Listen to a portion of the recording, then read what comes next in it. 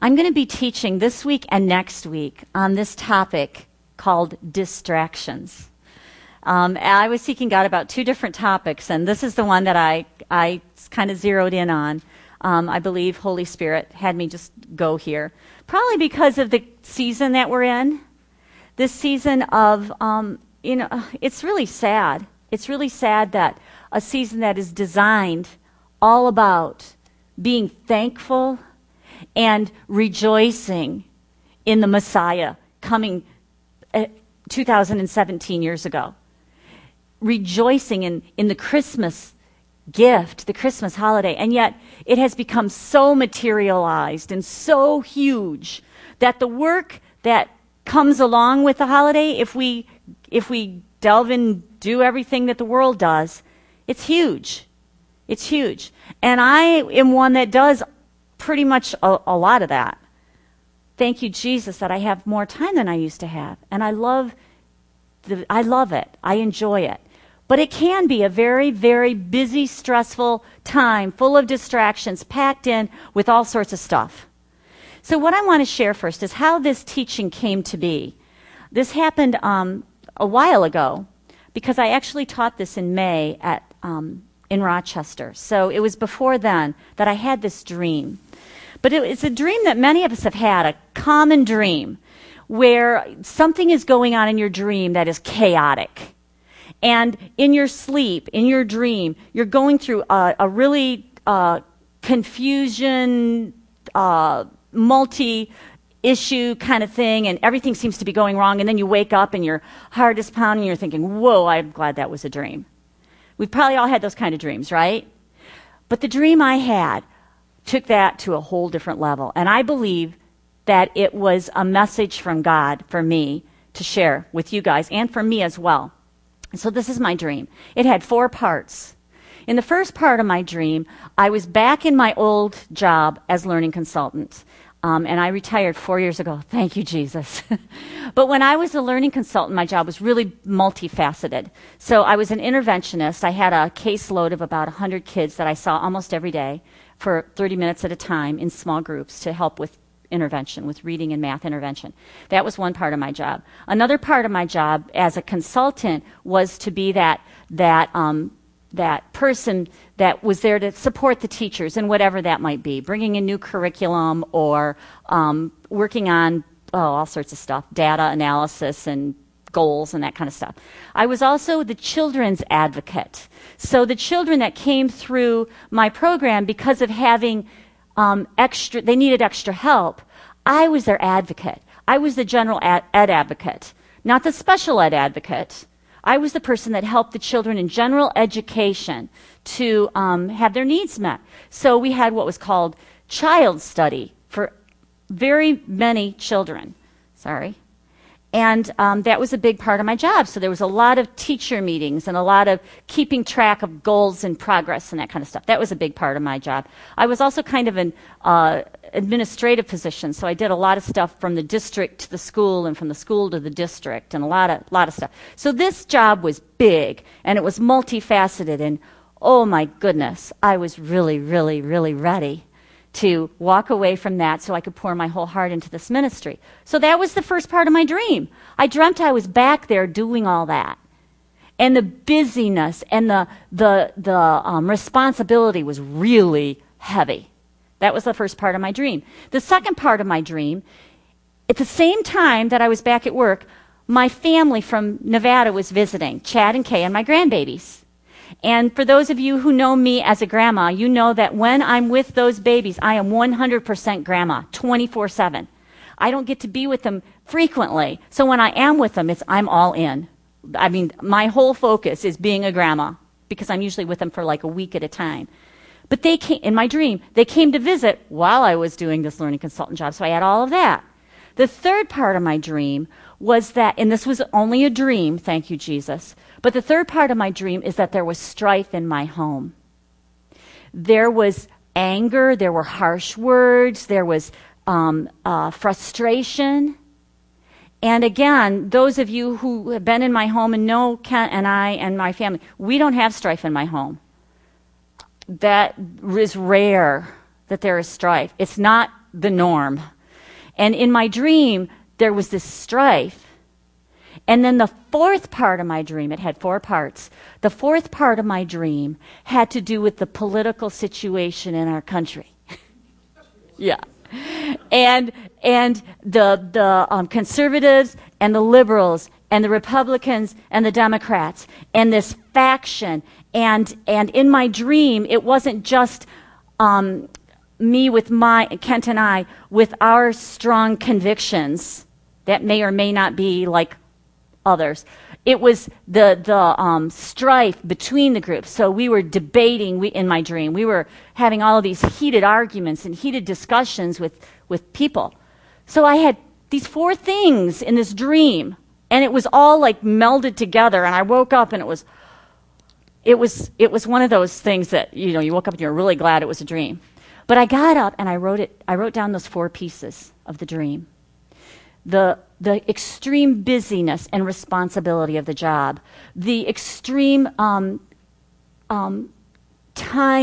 and love invested in my family, the strife, and the political setting of our nation right now. All of that was in the dream. And when I woke up, I knew that God was speaking to me, that this isn't unusual for people to be living in that kind of a situation every day, in every part of their lives. And that's when I went to God and I said, what do you want me to do with this? And that's where these messages came from. There's 2 parts. Tonight I'm going to share about confusion and strife. Next week I'm going to share about busyness and stress. But what we're going to look at, I believe, is how the enemy is not he doesn't have new tricks up his sleeves. He always uses the same old tricks. And my heart is that this deception, this confusion, this area of the enemy where it's a bait of the enemy will be exposed. And I am not just going to show you the enemy's yuck. I'm going to show you God's word and God's truth and his plan to walk in peace, not confusion, but peace, and how to do that according to God's word. So, like I said, we're going to look at those 2 pieces today, confusion and then strife. So the first thing I'd like to go to is 1 Corinthians 14, verse 33. It should be on your handout. The scripture says, "For God is not the author of confusion, but of peace." So right there, we have the job description of God and what is not of God. It says God is not the author of confusion. He is not. Therefore, that probably is in the category of the enemy. The enemy is the author of confusion. If there is, and I'm going to go into some detail about what this looks like, but if there is an area of your life right now where you're feeling confused, you're feeling confusion, know that that's a sign that it's very possible the enemy's trying to distract you from the amazing good news of the gospel of Jesus Christ to get you off track. And we're going to look at that and what God has planned. He says this scripture says God is not the author of confusion, but of peace. God is the author of peace. And again, we're going to go to scripture to show you that.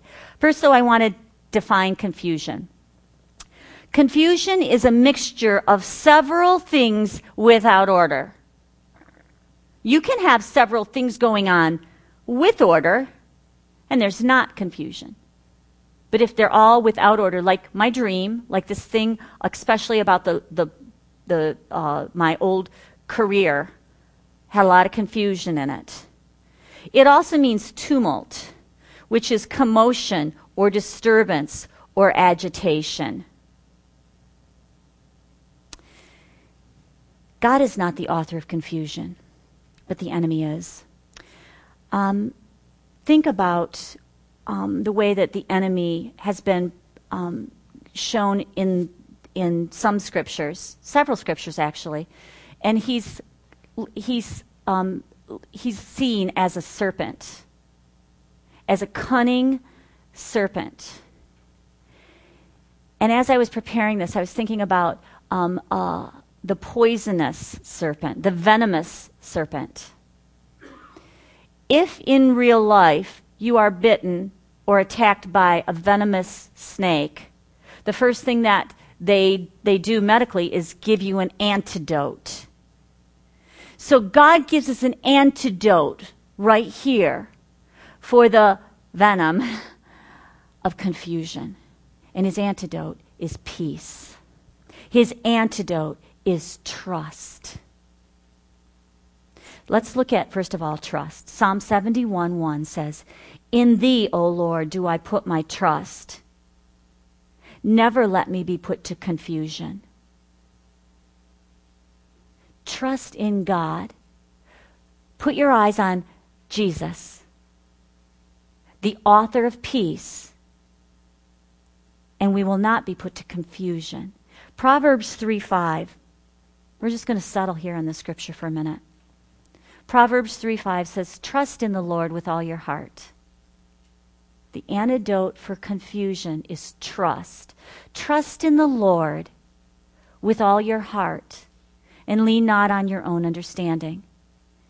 In the scripture, the word trust in the Amplified, it says, trust in, lean on, or rely on the Lord. Lean on, trust in, and rely on the Lord with all your heart. When you lean on something, it supports you. God says, lean on him. Let him be your secure foundation. Lean on him. Lean on the Lord with all your heart. But then the second part of the scripture says, don't lean on your own understanding. Don't let your own intellect, your own mind, your own reasoning, your own control, your own to-do list be what you lean on. You see, God knows our heart is so much bigger than our puny little brain. If we, I'm going to read this from my paper because I want to say this the way that I prepared it. When you connect, what you connect to from your heart.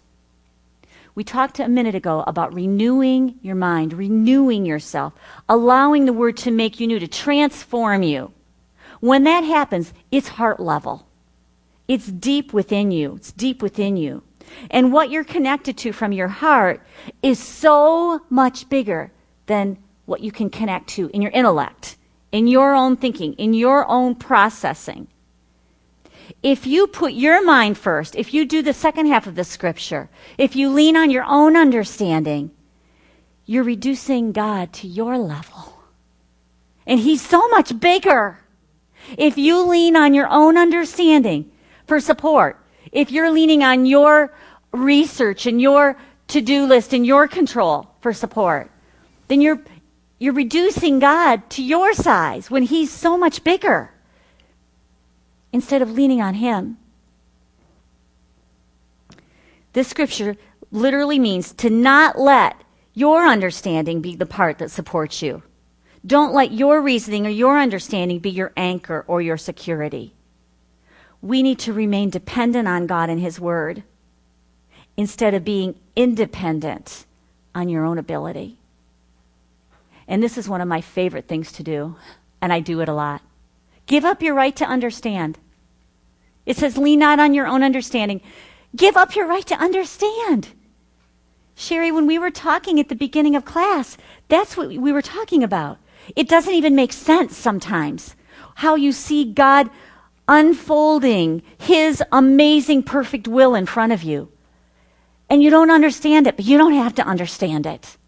Or it might be the opposite. It might be you haven't yet seen what you're desiring to see or what God's word says.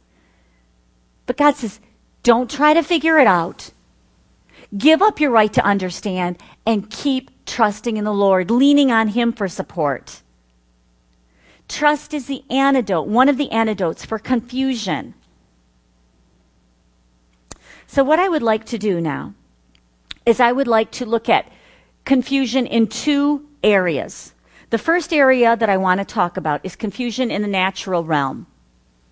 in the everyday living.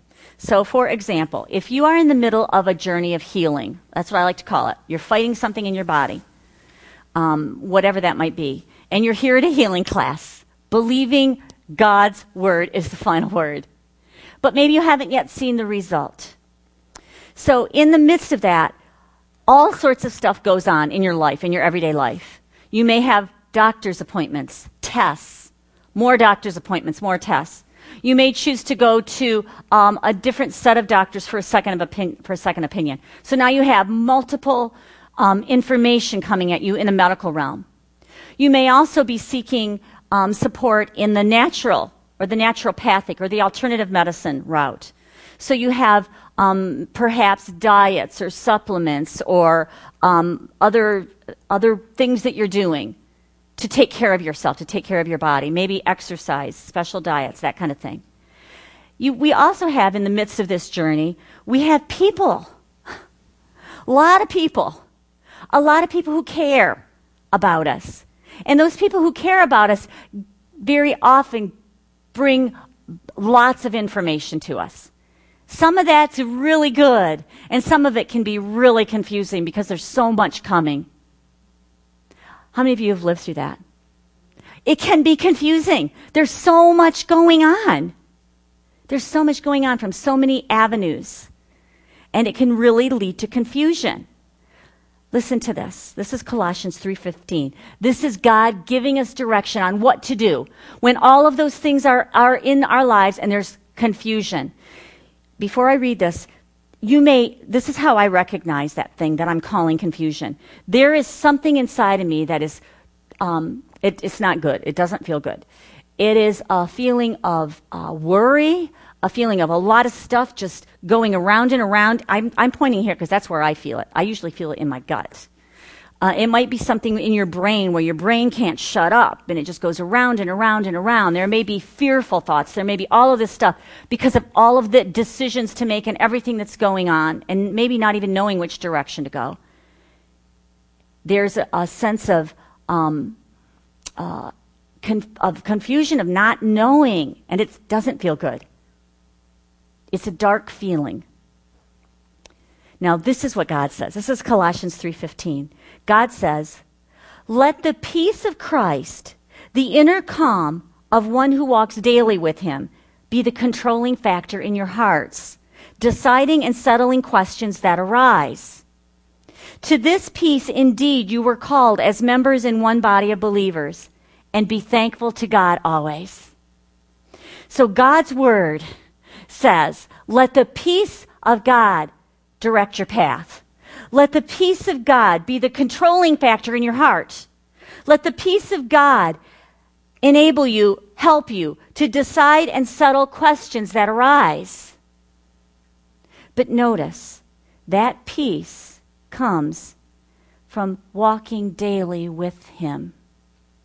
The first line says, let the peace of Christ, the inner calm of one who walks daily with him, be the controlling factor. What I would like to share with you right now is a testimony of this healing peace, of this directing peace that literally helped lead me through my initial journey of healing. This is a long time ago. Thank you, Jesus. I have been healed more than 15 years. Thank you, Jesus. Thank you, Jesus. But in the midst of that, I went through this confusing kind of state. And one of the things that I wanted to share is that I had so many people bringing information to me and bringing suggestions to me. And looking back in hindsight, I believe that God enabled me with this gift, this peace of Christ. He enabled me to do two things. The first thing was when people shared things with me that made that confusion rise up in my heart, he showed me how to let it go in this ear and out this ear and not stay in my heart. And I didn't. I had so many people give me so much information, and literally that's exactly what I did. I let it go in this ear, and if I had a sense of unrest in my heart, I let it go as fast as I let it come in. It came in and it went out. I still do that. If there are things that I know that are disturbing or could be confusing or upsetting, if I know that it's not my God, if I have that check, I let it go in this ear and out that ear, and it doesn't take up residence in my heart. I guard my heart. So that's the first thing that I recognize in hindsight that I did during that season. The second thing is when I did have peace, when people shared with me and I had peace with it, I took their suggestions. There were 3 people. I had so many people. I can't begin to know how many. Dozens and dozens of people bring me suggestions and doctors and, do this or try that, or this is what I heard, or that's what so-and-so did. I had so many people, because I didn't keep it in here, I don't know. But there were 3 that I had peace with. One was my sister. My sister shared something with me, and I had peace with it. So I chose to do that alternative piece of medicine. The second one was my mother-in-law read this article in a newspaper. And for whatever reason, I had peace with it. And I chose to take that supplement. The third one was my son's, at that time it was his girlfriend. It's not Kay, it's a different girl. This is 15 years ago. His girlfriend had a friend of the family who had stage 4 melanoma and was completely healed. And he shared with me some dietary changes. And I chose to do it. All 3 of the things were very simple. But this is how I know that the God of peace was the controlling factor. And that the God of peace helped me to decide and settle questions about what to do or what not to do. The reason I know that is because after I was healed, I was completely declared free of cancer and healed. After that, I managed to find an alternative med doctor. 16 years ago, they were really hard to find. And I tried, but I couldn't find one. I finally found an alternative med doctor that specialized in cancer. I kept the appointment. I made it. It took months to get in. And when I was already healed, I went to that doctor. And he asked me to bring everything that I was doing, dietary, supplements, and all that. So I did. I took it to him. I had a sheet of paper, and there wasn't a lot. There were 3 or 4 things. I took this sheet of paper, gave it to him, and he looked at it. He read it. And he said, "Who put this protocol together for you?" And I said, "Well, I did." I said, "I had a few people that I really trusted, and it felt right, and so this is what I've done." And he said, "I couldn't have written this up better for you myself." And he added 1 or 2 other pieces, 1 or 2 other supplements. That was evidence that I had followed peace, and God had been directing me and showing me. So what I'm saying, and I've seen so many of you do this. I've seen so many of you when you're asking questions, should I do this treatment or should I not do this treatment? Should I seek this avenue or should I not seek that avenue? We recommend you to go to God and to seek peace.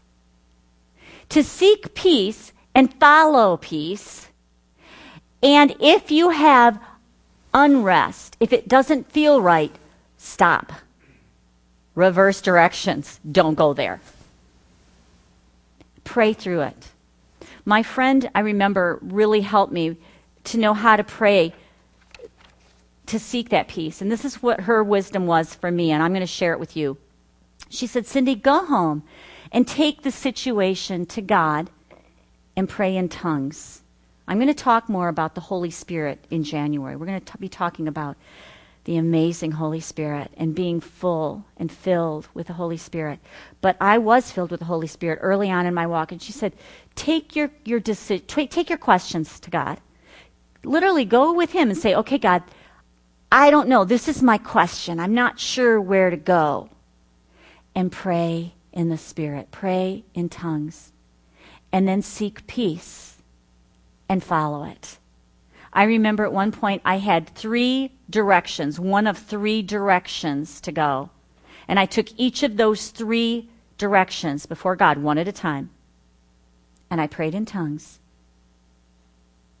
I only had peace with one of the 3. And that's what I decided to do.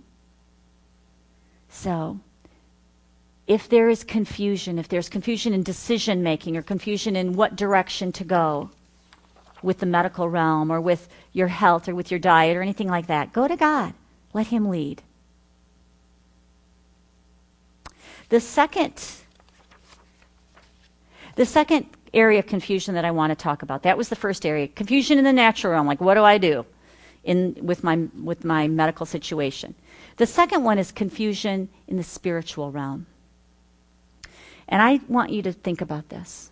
I think it's very, very important that you look at the different facets of your life and you take an inventory.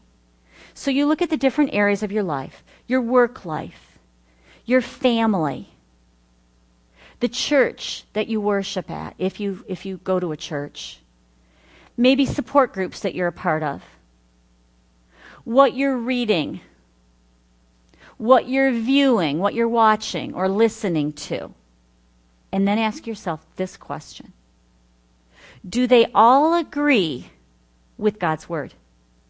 Do they agree with how I see Jesus?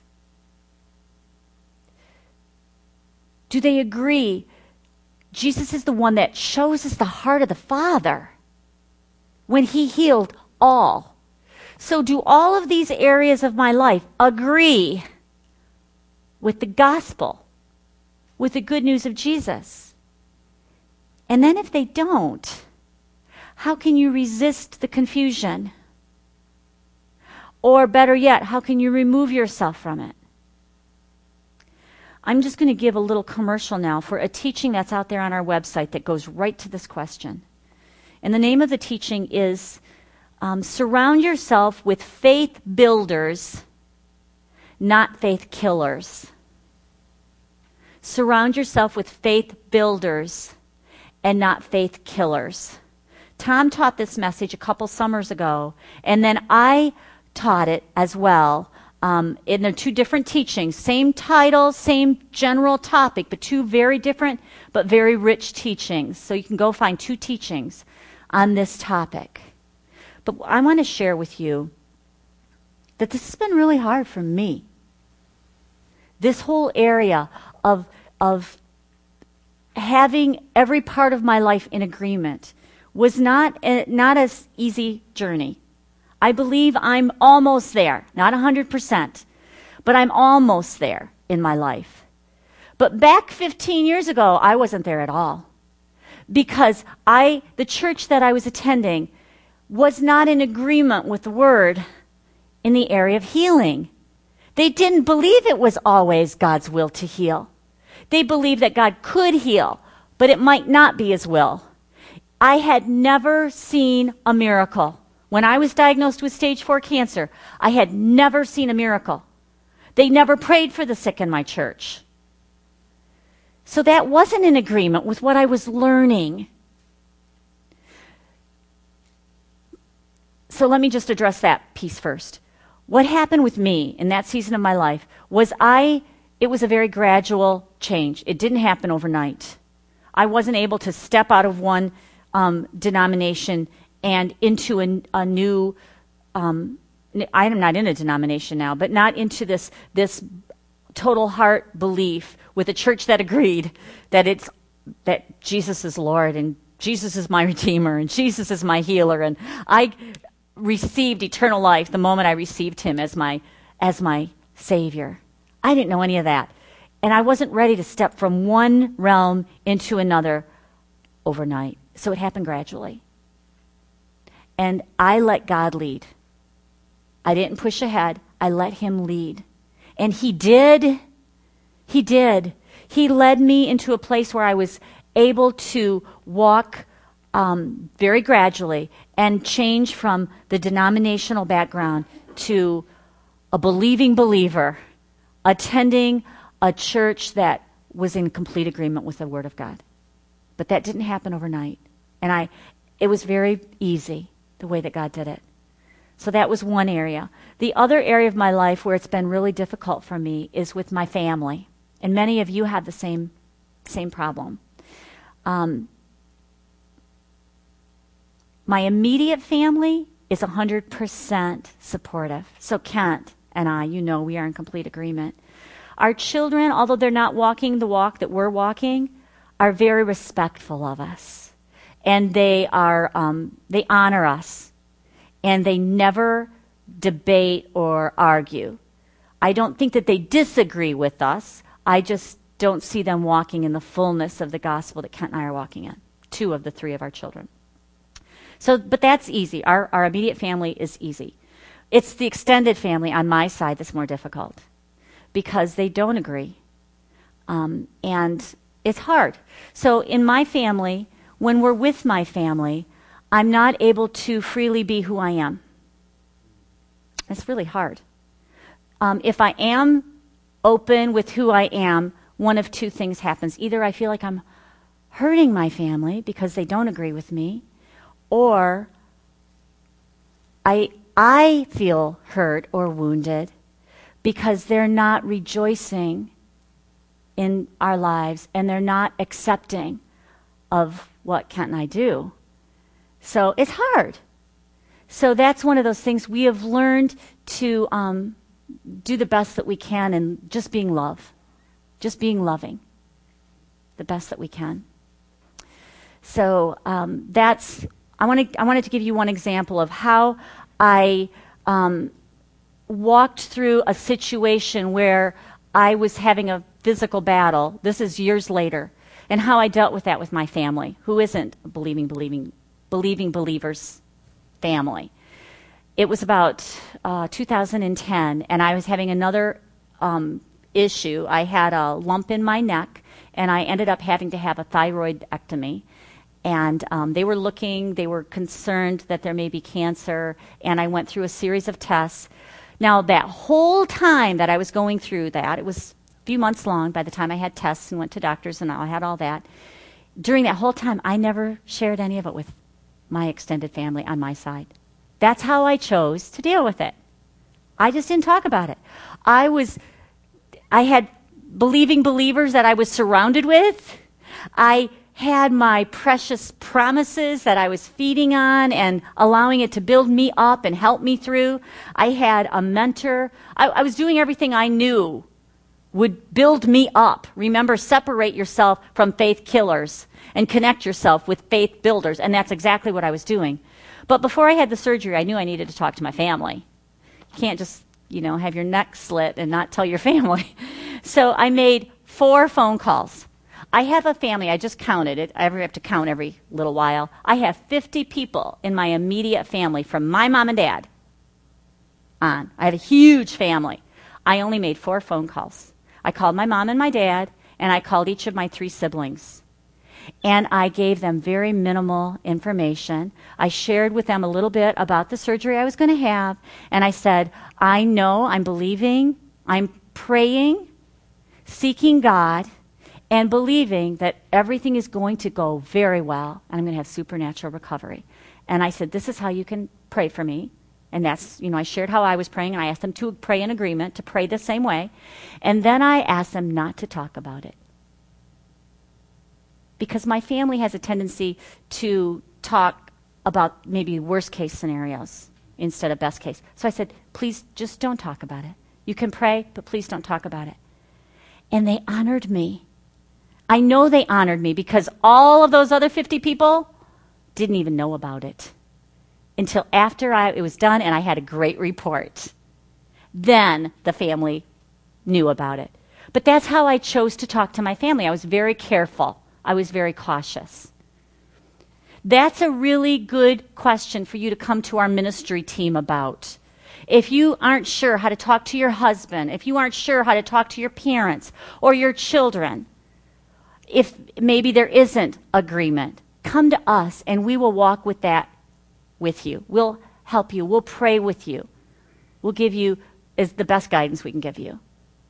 So confusion in the spiritual realm can be a big deal. Okay, we're going to switch gears now. We're going to switch gears. I'm going to talk a little bit about strife. James 3:16. For where envying and strife is, there is confusion and every evil work. Wow. We were just talking about confusion. God isn't the author of confusion, but of peace.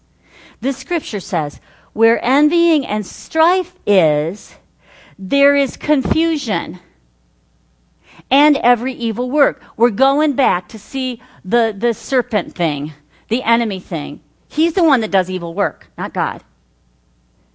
So where strife is, it can lead to confusion and the enemy's destruction. I'm going to define strife. Exertion or contention or struggle for superiority. We see that in the political arena right now.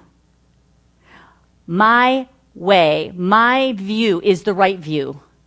And there's no gray. I mean, I'm not talking about Cindy. I'm talking about what we hear out there. The liberal population says, my way is the right way. The conservative population says, my way is the right way. And for any kind of compromise or seeing each other's, I don't know, thoughts or processes, it doesn't happen. There's this great divide. Exertion or contention or struggle for superiority, no matter what. That's strife. Strife is contention and anger or enmity, having an enemy or ill will towards another. Strife is opposition or contrariety. Proverbs 17:14 says, the beginning of strife is like letting out water as from a small break in a dam. First it trickles and then it gushes. Therefore, abandon the quarrel before it breaks out and tempers explode. Whoa. So it can start very little bit and then get bigger and bigger until there's an explosion of strife. Now, what God says, and I found there's so many scriptures that say this, but God says to pursue peace. To pursue peace. I want to define both of those words. The word pursue is not a passive word. The word pursue means to follow, to chase, to go after in haste with a view to overtake. So God says to pursue peace, to go after it, to run after it, to follow it, to chase it. Not to just sit back and say, okay, God, send me your peace. He says to pursue it. And that word peace is the word shalom. Pursue peace. Pursue tranquility and contentment of God. Pursue His completeness in your heart, in your spirit and soul and body. Pursue wholeness. That's shalom. Pursue wholeness. Pursue health. Pursue nothing missing, nothing broken in your life. Pursue having all your needs met. Pursue the fullness of God in your life. That's peace. That's shalom. Isaiah 53b, 53:5, the second part B, this is good news, says that the chastisement for our peace was upon Him. This is a prophetic word about Jesus. This is the gospel, the good news, the too good to be true news. The chastisement for our peace was upon Him. The word chastisement means the price, the penalty. For our peace, for our shalom. And I define shalom, it's on your paper. Nothing missing, nothing broken, completeness, wholeness, health, having all your needs met, tranquility, contentment. The price for our peace was upon Jesus. When we talk about the divine exchange that Jesus paid for at Calvary, it's just so immense. We talk about the truth that He took our sin and exchanged our sin for His righteousness. We talk about the truth that the Word tells us, that He took our sickness, our disease, and our pain, and He gave us healing. He gave us health. He gave us wholeness. We talk about the scriptural truth that He took our weakness and gave us His strength. And this scripture says that he took. He paid the price for our peace. So what's the opposite of peace?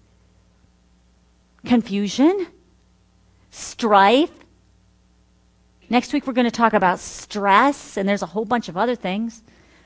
He took that tumult.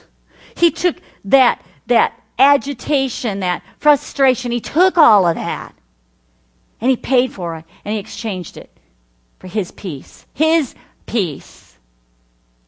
His shalom. John 14:27.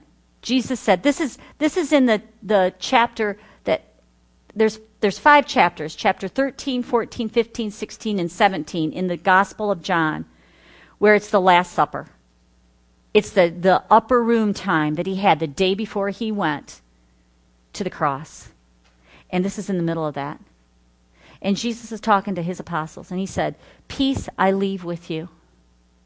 We're talking about the peace. He was getting ready to pay the ultimate price for our peace. And he said, okay, guys, this is my will. This is my will for you. He says, peace I leave with you, my own peace, Jesus' peace, I now give and bequeath to you. That word bequeath means it's an inheritance. It's his will for us. He was going to purchase our peace. And he's saying, okay, this is going to be yours, guys. This is for you. Not as the world gives, do I give to you. Don't let your hearts be troubled, neither let them be afraid. Stop allowing yourselves to be agitated and disturbed. Stop allowing strife in your home, in your marriage, at the workplace. Do not permit yourselves to be fearful and intimidated and cowardly and unsettled. We have a choice. We have his peace, or we can have strife. He says, choose peace. Don't do it the world's way. You might live in the world, but you're not of the world. So Psalm 34, verse 14. The word says, depart from evil. Remember, we're talking about the enemy's plan. Depart from strife. Depart from confusion. And do good. And this is how we do good. Seek, inquire for, and crave peace, and pursue, go after it. Go after peace. Pursue it. 1 Peter 3, verses 10 and 11. This is from the Passion Translation. For the scripture tells us, whoever wants to embrace true life and find beauty in each day must stop speaking evil, hurtful words and never deceive in what they say. Always turn from what's wrong and cultivate what is good. Eagerly pursue peace in every relationship, making it your prize. Wow. So God says, the word says, to stop speaking evil, hurtful words, to cultivate what is good, to eagerly pursue peace in every relationship. Remember, that word pursue is an active word. It's not passive. It's active. So, good news. I've already given you 2 parts of it. I'm going to speak them over, and then I'm going to give you a third. Here's the good news. We don't have to do this on our own. Jesus purchased our peace. That's number 1. It's done. It is finished. Number 2, he bequeathed it to us. He paid the price, and then he gave it to us. It's ours. It's our inheritance. And number 3, we have a helper. We have the Holy Spirit. The Holy Spirit produces the fruit of divine love that we have within us. In Galatians, this is the last scripture that's on your page. It's long, so I didn't put it all on there, but you can look it up in your own Bibles. This is the set of scriptures that talks about our choice. We have the fruit of the Spirit in us. We have the full measure. This is a new revelation to me. I used to say we have seeds and we need to cultivate them so they can become mature fruits. That's not true. We have the whole deal. We have the fullness of each and every fruit. The problem is if we don't know it, if we don't believe it, then we don't receive the benefits. Just like if we don't know the fullness of truth about healing, we don't receive the benefits. The same thing with all of the fruits of the Spirit. We have the full measure of the fruit. God did not say he gives us the seed of the Spirit. He said he gives us the fruit of the Spirit. So this set of scriptures delineates and shows us the world's way and God's way. And so my suggestion is we have a choice. We can choose the fruits of the flesh. We can choose confusion and strife. We can do it the world's way, or we can do it God's way. We can live in peace. We can pursue peace. We can do it amidst the busyness of the Christmas season. We can do it. And next week, I'm going to teach a very practical teaching on how to de-stress your life according to the Word. It's powerful. I live that way. We can. But today, I want to just focus on this. So we're going to look at the fruits of the flesh and the fruits of the Spirit and what God's Word says about it. And then we're going to pray. And we're going to just release yuck that we may have held on to. And I am with you. I'm with you in this. I'm going to say, okay, God, I want to do it your way. I'm pursuing peace. So I'm going to read the scripture and then we're going to pray. This is Galatians chapter 5, verses 17 through 23. And I'm just going to, before I read it, I'm just going to list the fruits of the Spirit that God has placed in us. We have love, joy, peace, patience, kindness, goodness, faith, gentleness, and self-control. That's in you. You might not see it. You might not feel it. But it's there. Okay, let's read the word. This is from the Passion Translation. You can always look this translation up on the internet if you want to. It's not on Bible Gateway yet, but if this translation is really heartwarming, beautiful. So just close your eyes, because you're not going to be able to read this in your own Bible. It's very much a heart-level translation, so it's not going to sound like what's in your traditional Bible. The Holy Spirit is the only one who defeats the cravings of your natural life. So then, the two incompatible and conflicting forces within you are your self-life of the flesh and the new creation life of the Spirit. But when you are brought into the full freedom of the Spirit of grace, you will no longer be living under the domination of the law, but soaring above it. Think about the eagle. Think about the eagle soaring above everything. That's who we're created to be. To soar above the world's way. To soar above the issues of life. To live differently than the world lives.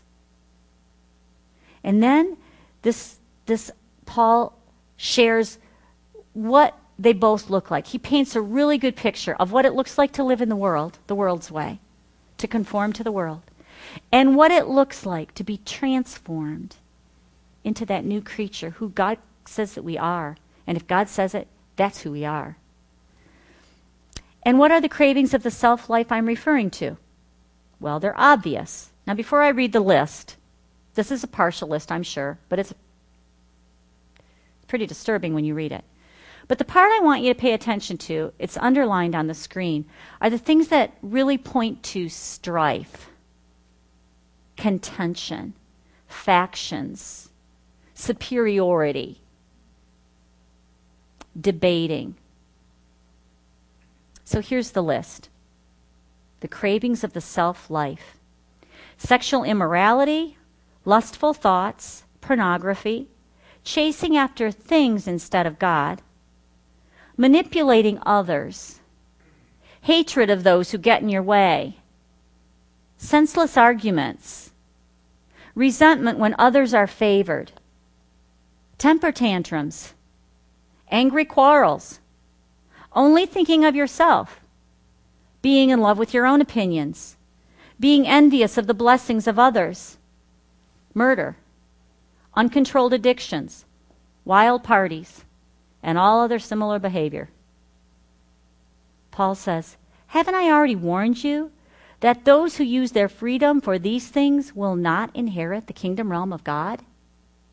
Now, before I go on, I just want to talk about that for a second. That doesn't mean that you're not going to go to heaven. That doesn't mean that you're not going to, if you're a born-again child of God, that doesn't mean you're not going to go to heaven, even in the midst of all that sin, because sin has been eliminated. But what it does mean is you're not going to live in the realm of heaven on earth, here on earth. God wants us not to just be out of the I always get these mixed up. What's the one when you're in debt, red or black? Red, right? God doesn't want you to just be out of the red. He paid the debt for us. The debt's been paid. But he doesn't want us to just be out of debt. He wants us to be in the black. He wants us to inherit the full life that Jesus came to give us. The enemy came to steal, kill, and destroy, but Jesus came to give us a life, and an overflowing life, right? So it doesn't mean that you don't inherit heaven, but it does mean you're not going to inherit the blessings. It means that you're not living in the fullness of what God had, and that you're not able to allow heaven to be in you and flow out of you in that kind of a lifestyle. But listen to this. Then the next word is but. I love it when God puts the word but in there, because this is the other side of the story. But the fruit produced by the Holy Spirit, the fruit produced by the Holy Spirit. We have freedom, guys. And if you're living that other side of this scripture, you're holding yourself in bondage when you've been made free. We live in the freedom of the Holy Spirit. And the fruit that's produced by the Holy Spirit within us is divine love. The fruit produced by the Holy Spirit within us is divine love in all its various expressions. This love, God is love. And God's in us. So we are love. As He is, so are we in this world.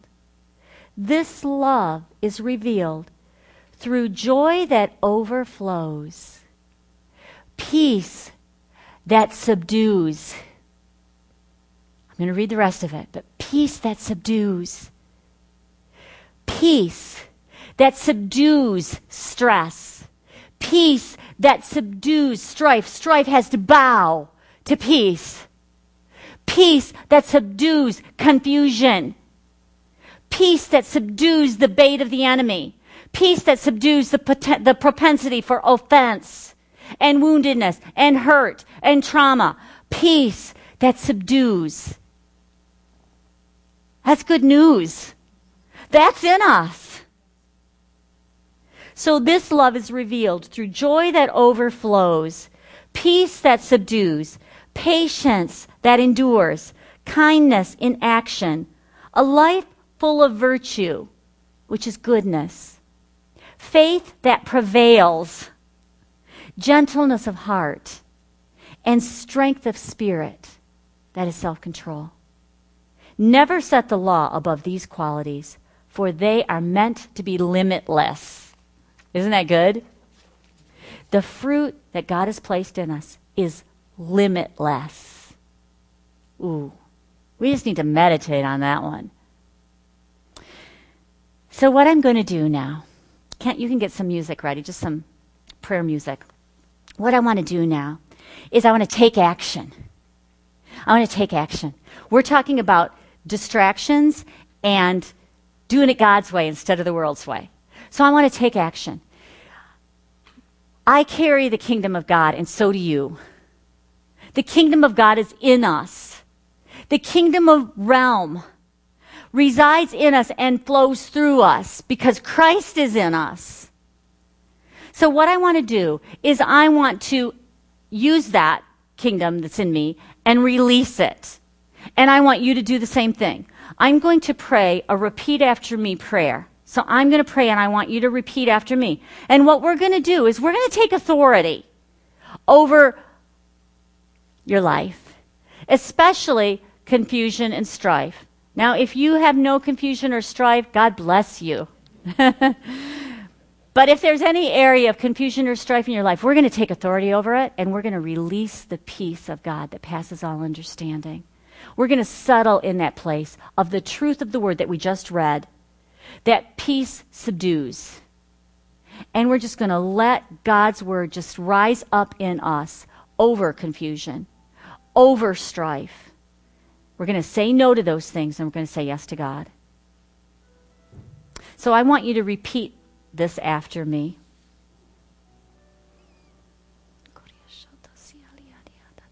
First, I'm just going to open with prayer. Father, we come before you right now, and we position ourselves with our face seeking your face, face to face, heart to heart, knowing that you have invited us to freely come before your throne of grace, to know your grace intimately, to receive your mercy, and to always be there when we are in need. You're always there to help us, and we thank you for that. So, Father, we come to you right now wanting to be in agreement with you and not with the enemy. So right now, we are going to speak out with authority what you have given us. We are using our authority and the power that you have commissioned to us as believers to break off any works of darkness and to fall out of agreement with the lies of the enemy. So now I want you to repeat after me. Say, I cast off the spirit of confusion and of strife. I will no longer partner with them. I break all ties with the spirit of confusion and with strife that has dominated my life. I break the assignment that the spirit of confusion and strife has had over my life. I command confusion and strife to remove your foothold from my life and leave me now in the name of Jesus and by the power of his blood. I claim back all ground and authority that the enemy has stolen from me. And I receive the inheritance of peace that Jesus bequeathed unto me. Okay. Now I am going to pray that same scripture about the fruits of the Spirit, and I want you to repeat this as well and receive it into your heart.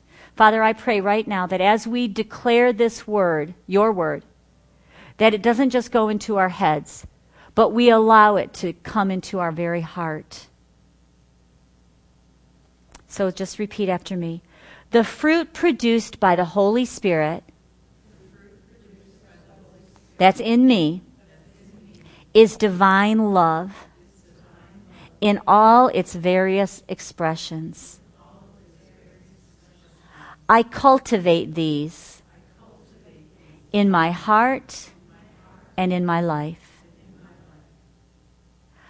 I cultivate joy that overflows, peace that subdues, patience that endures, kindness in action, a life full of virtue and goodness, faith that prevails, gentleness of heart, and strength of self-control in every facet of my life. Thank you for your gifts, Jesus. I receive them. Amen. So be it. Amen. Isn't that good? Mm-hmm. So as you're walking through this season, this holiday season, just keep in mind that if you're sensing confusion or strife in your home, turn away. Turn the other way. Pursue peace. Go to the Word. I've given you a lot of scriptures today about peace, about God's will for you. Start meditating on what the Word says. God doesn't want us to conform to the world's way. He's got a much better way.